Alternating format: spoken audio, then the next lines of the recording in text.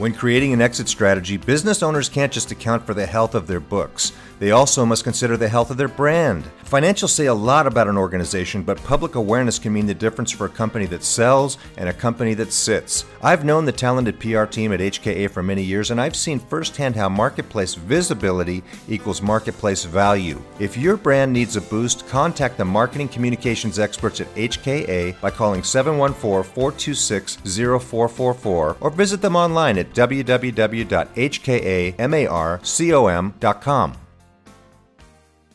Hi, this is Bill Black from the Exit Coach Radio Show. Last year, a business owner friend of mine died suddenly and tragically, and his family was unprepared. In his honor, I'm giving away 1,000 of my ebooks entitled Business Continuity, 5 Steps to Protect Your Family, free. All you have to do is text the word family to 44222. That's family to 44222. Don't let your family be the victim of an unplanned business. Text family to 44222 for this free information today.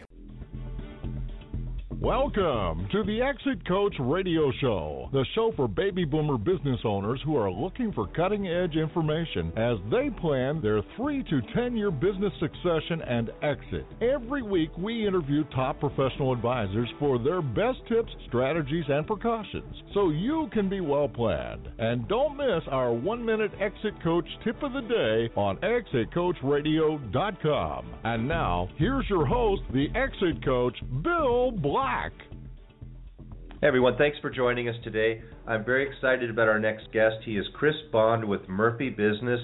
And Chris has been with us before. You can find his past show on our radio, Exit Coach Radio archives. Just put in his last name, Bond. And Chris is in the business of helping grow value and sell small companies. And we're going to talk about seller preparedness. And Chris always has some great tips for us. So I'm looking forward to this. Chris, welcome to the show. Hey, thank you, Bill. And if I understand it, happy birthday. Oh, well, thank you very much. It comes once a year. What can I do about it? I can't stop them. I appreciate that. Tell us what's been happening. How are things going for you at Murphy Business? What's been happening so far this year? It's been wonderful. A good start to the year. Number of valuation projects going on. I just picked up a terrific engagement 2 days ago, I'm happy to say. A manufacturer owned by a 62-year-old guy who was in business with his dad for 30 years, and his dad has passed on, and he wants to retire in time to enjoy retirement. So we're going to be helping him sell that niche business and transition over the next, say 12 or 18 months, which is typical, and then he can go off into a new phase of life. So it's these are the kinds of projects that get me really fired up every day. And these are the kind of projects we're probably going to see a lot of as the patriarch or the matriarch of the business now has reached the point where maybe they're passing on, or they're getting to that age where they really aren't they don't have the energy or the abilities that they used to have, and so they pass it on to the son or daughter who may or may not be interested in keeping it for the next 15 or 20 years. So that we're starting to see a lot more of that, aren't we? Oh, without a doubt. I see that literally almost every day, the folks who have kids that don't want the business, employees who can't afford the business, and oftentimes they don't even have a clue what to do. And that's where I'm just thrilled to be referred to these projects, because if nothing else, I can help them understand whether or not the business has value, and if so, what it might look like to sell it, to transition out of it, what deal structure might be apparent in a situation such as theirs. So yeah, there is no shortage of opportunity. There are just myriad folks who don't really know where to turn and absolutely have no ability to be objective about the value of the business. That's where we come in a role where we can throw a cold pail of water in their face and help them understand what's real. Good way to put it. And I guess a lot of people are, they're thinking, well, it must be very valuable because look at all that the owner had in their life. Look at the cash flows.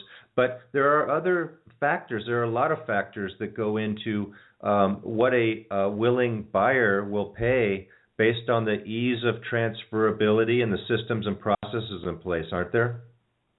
Yeah, there sure are. Buyers tend to be nervous about a number of things when they look at a small business, and this is all I do is represent small businesses when it comes to valuation and sale of the business. And yeah, there are a number of things. You know, how replaceable is the owner operator? How likely are key staff members to stay on board? What is the customer mix, and how risky is it? What's the likelihood I could buy this business and the top client or two could soon exit thereafter?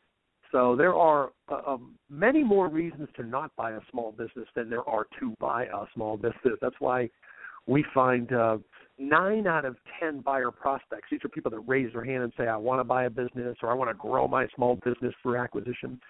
Roughly 90% of them aren't going to go forward. So when you talk about seller preparedness, we caution our clients against the phone call that comes in out of the blue. You know, the competitor who says, hey, Charlie, you're getting older. You know, don't take it personally, but, you know, maybe we should buy you out.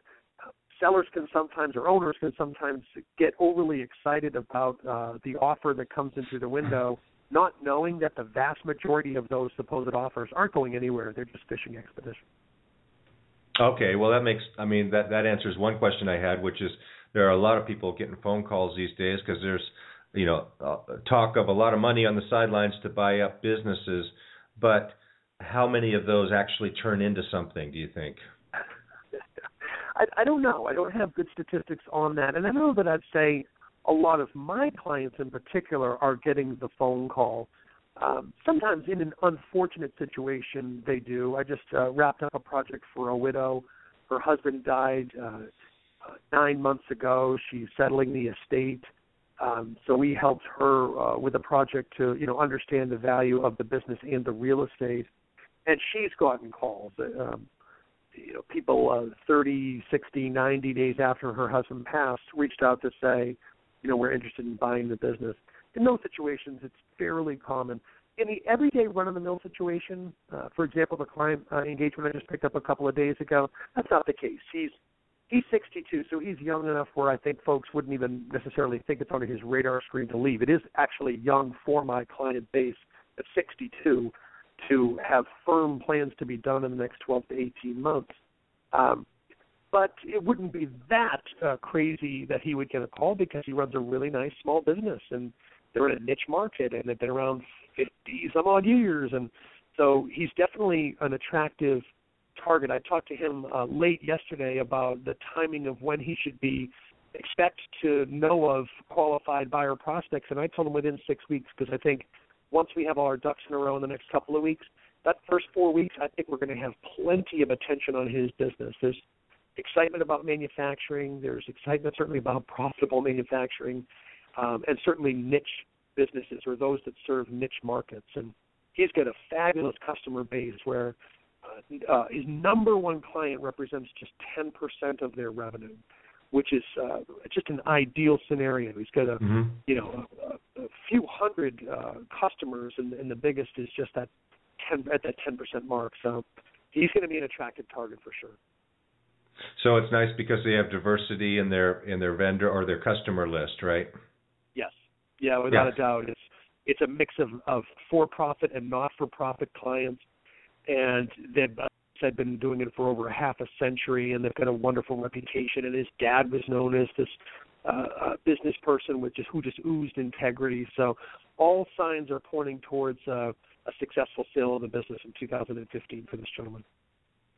So what are some of the critical things, maybe there's a short list of things that business owners should have or should be working on to be prepared for when that call comes or that situation comes where maybe it's a real buyer situation, and so they don't have to scramble at the last minute? What are some of the things they should be thinking about putting together to prepare for those calls? Yeah, I just wrote a blog article maybe 30 days ago on this very topic when it relates to sales and revenues. I called it coulda, woulda, shoulda. You know, you don't want to be that business owner who's saying I coulda, I woulda, I shoulda. Diversified my client base, or had a selling effort that was, moved the needle every day. Or you wouldn't want to be that owner who's ready to sell who didn't build a small sales force or didn't build a sales culture where everybody in the business, from the office manager to the drivers to installers, everybody should be thinking about the role that they can play in finding a new piece of business or increasing revenue within a customer account. That, to me, is the number one thing owners who are looking down the road can do to be better prepared, is to diversify the customer base, to work on sales every single day, to have a sales culture and mindset in the organization. Because, like I said, the number one concern of their buyer prospects, whenever they're going to sell, a year from now, a decade from now, somewhere down the road, the number one concern will probably always be the same. How reliable is the revenue base? How likely is it to survive the exit of the owner-operator? And that is the basis for just about all, at least cash flow-driven valuations, is that it's that multiple that is determined by the reliability of those cash flow, that cash flow coming in that drives what turns into your EBITDA multiple, or what, it's a reliability factor. Is that right? Yeah, and thanks for saying that, because obviously there's a big difference between revenue, the money coming in, and earnings or net income or EBITDA, that which is retained when it's all said and done. So, yes, nearly every engagement on which I work, and my customer base is entirely made up of businesses that do under $5 million a year in revenue in some kind of distribution, manufacturing, or service business. And, yes, nearly every one of them will be sold on a multiple of their earnings. And so we got to be talking about profitable revenue. We have to be talking about good margins and money predictably falling to the bottom line if that business is ever going to be sold. There's a lot of misinformation out there where I think folks think that if they run $1 million business or they have $2 million in revenue, that they can sell the business for $1 million or $2 million. Maybe if the earnings are really good, but in average businesses, if typical for me would be a company that does $2 or $3 million in revenue and does $200,000 or $300,000 in earnings. When it's all said and done, if their net income is in the 10% range, not bad, right? If the owner is paying themselves a salary and still has a couple $100,000 hit the bottom line, great. That business isn't selling for a couple $1 million, though. That business is likely selling for $400,000, $500,000, $600,000. Maybe it's going to sell for a little bit more than that. But I can't tell you how many people I chat with who have a misunderstanding of their business selling on a multiple of revenue, 1 or 2 times revenue, as opposed to 1 or 2, maybe 3 times the earnings. And that's where I spend a lot of time counseling owners to make sure they understand the difference and make sure that their expectations are set at the right place. Great point. So that's the surprise factor that a lot of business owners they're disenchanted when they find out, I thought my business was worth a lot more. It's because they haven't been really working on the things that you talked about, the processes and systems, diversifying their customer base, a sales culture, creating predictable profits. And so those sound like the key factors, Chris, that when you see something like that, make you a very happy person, because this is going to have a potentially very happy outcome.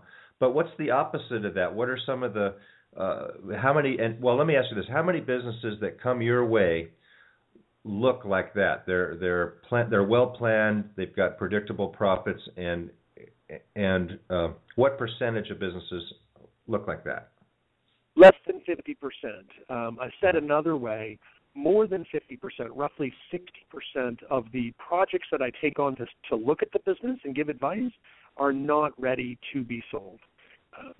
The earnings number isn't high enough. The suggested sale price is going to be disappointing if we can get it. There are systems that need to be ship-shaped a bit. So the way I go to market is I expect that when I earn an assignment to help a business owner understand the value of the business, the likely market value, if they're not going to be ready. So I don't immediately put them in my pipeline as a business that can be sold. In fact, I'm thinking it's probably at least a year away, maybe a couple of years away. So I try to set that expectation with my clients that this isn't about let's list your business and see what the market tells us. It's let's study your business and see when we should even have it out there for the market to examine. It's probably not going to be right away. Odds are it's not going to be right away. The example I just gave you, the guy happens to run a a $3 million a year business that has, $350,000 or $400,000 in EBITDA. It's got a wonderfully diversified customer base, as we talked about. So he is ready. But more often than not, they're not ready. Okay, so let's put this in perspective for listeners. It's a rare case when a business owner approaches you and says, I want to sell, and you look at that and you say, I can sell this, you're in great shape. It's more common that it's going to be 1 to 2 years from that first look until they're in good enough shape, because it takes a while to put in all the things we're talking about. You can't just do this stuff overnight.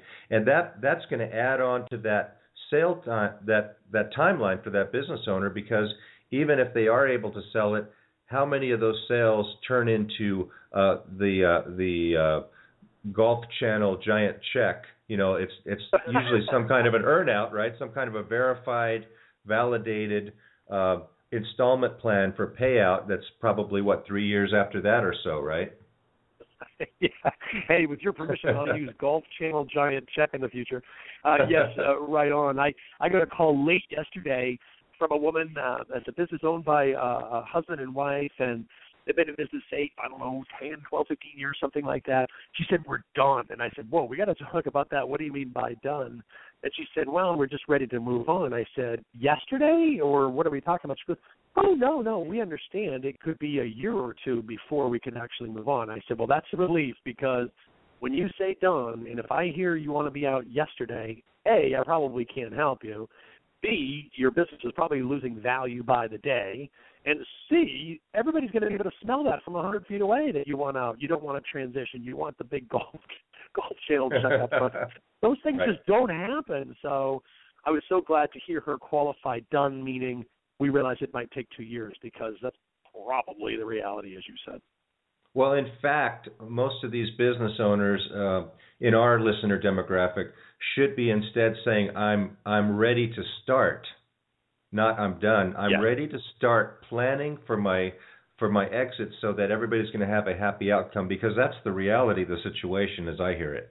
Oh, yeah, as do I. And that would be the dream call. I'm ready to start the process, which I know is going to be a roller coaster riddled with disappointment. I'd love to have somebody in that position that they typically aren't that ready. And in fairness to them, it's probably because they've never done it before. It'll probably be the one and only time they sell a business. Typical client for me is middle 60s, 70s, even upwards of 80 years old. Never done it before, and there's no reason to expect that they know what's going to happen. It would be highly unfair of me to expect that they would know what was going to happen, or to be at all off-put by people who don't know what's going to happen. Why should they know? I don't know how to make what they're making in their shop. Why should they know that it's going to be a process, that it's going to take time to earn out money, that it's probably not worth as much as they hope? There's no reason for them to know. That stuff they've had their head down for decades.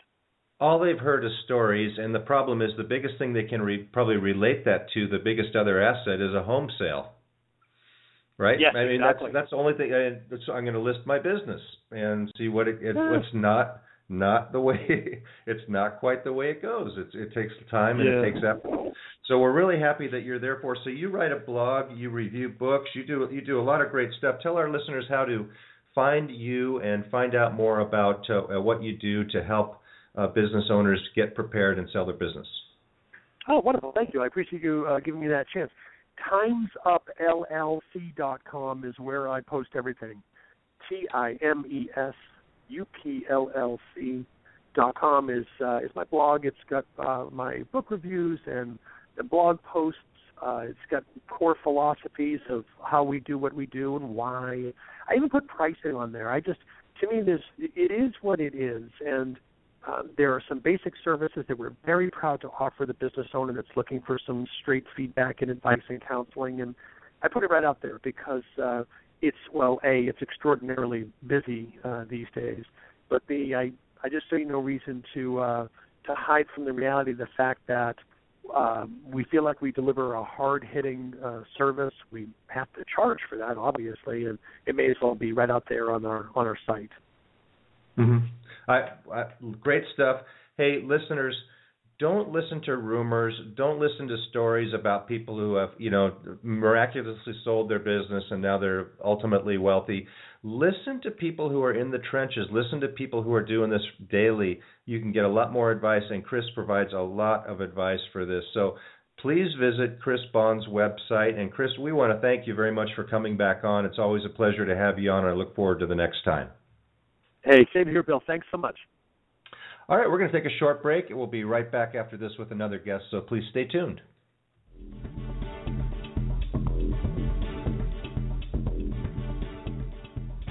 You're listening to ExitCoachRadio.com, the information station for age 50-plus business owners, where we're interviewing top advisors for their best tips, ideas, and precautions, so you can be well planned.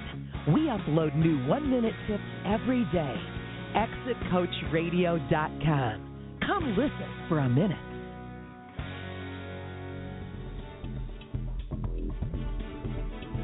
Thank you for listening to Exit Coach Radio.